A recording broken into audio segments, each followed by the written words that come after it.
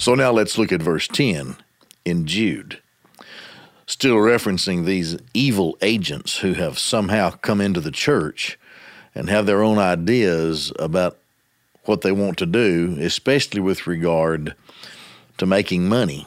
We're going to see in the whole context that one of the things is they have sordid gain in their minds. So in verse 10, these, that is, these evil ones who have somehow slipped into the church, but these indeed, they speak evil of whatever things they do not know or they do not perceive. Oidoson is the Greek word there, and it means things that they haven't considered, things they are not aware of, things that they haven't perceived. So they are entering and engaging, they're entering into an arena and engaging subjects that they are totally unprepared to address, which of course is dangerous for someone who arrogates himself to some sort of leadership position, especially teaching position within the church. So they speak evil of whatever things they are not aware of, or things they have not seen. They have not perceived these things. Then whatever things naturally they think of. The Greek phrase hosade. Now the physikos, natural. That's the physikos. Physikos. That's what is by nature. So these are like brute beasts. Physikos. Whatever things then naturally, and it goes back to what they think they know. And the next phrase points it out.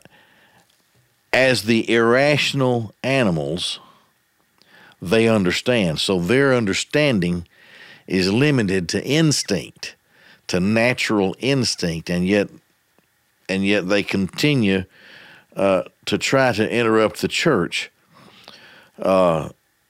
As the irrational animals, they understand. In these things, they corrupt themselves. Actually, a corruption to destruction. I suppose some would say they perish or they destroy themselves, but it's like it's almost like a process that starts and it dwindles to where they're just nothing. They go corruption into destruction. So let's look at this verse again in its entirety. But these, indeed, they speak evil of whatever things they have not perceived. They have not seen. They have not seen with discernment. They have not understood. Maybe we'll stick with the word understood. They have not understood. Whatever things then naturally, or that word we could say by instinct, by nature, by instinct, in the natural way that one would view things. So they're looking at something in the church. They're trying to portray leadership in spiritual matters, and they don't know anything about spiritual matters, and all they can do is apply instinct to spiritual things. Now, this instinct from a person who hasn't been regenerated, from a person who hasn't been born again, obviously is very dangerous, but it's also very selfish and self-centered, because there's an ulterior motive here other than honoring the Lord Jesus Christ and submitting to the sovereignty of the Lord, as is pointed out in the first few verses of Jude. So it says, as the irrational animals, they understand, and in these things they destroy themselves. They corrupt themselves. They do it to themselves. Jude, the Holy Spirit through Jude is getting more and more harsh toward the accusations and the setting that these evil people are in. They are, of course, the church is being warned against them. And when we get through looking at this verse by verse, God willing, we'll go back and put the whole thing together in its total perspective. Looking at it verse by verse here, though, and looking at some of these really, the word that I translated, they speak evil, but the blasphemous, and the word, we get a word blasphemy from that. That's to speak derogatorily, to speak evil, and sometimes it's, most of the time, I guess, it's used about speaking evil against God or the Lord Jesus Christ. But here it is to speak evil against things they're not aware of, to not know these things. So what is being said here? They don't know what they're saying. And when they speak in the church, and this is a lesson for us, we should be careful. There's the book of James talks about not many of you should try to be teachers in the church.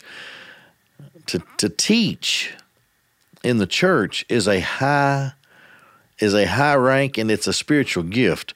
As a matter of fact, it's an ascension gift. Paul says he gave some as apostles, and some as prophets, and some as evangelists, and some as pastors and teachers. So you have in that first list of what are called ascension gifts that Jesus gave to the church were the apostles. There are no more apostles. And then the prophets. Well, since the completed canon of the New Testament, there are no more prophets.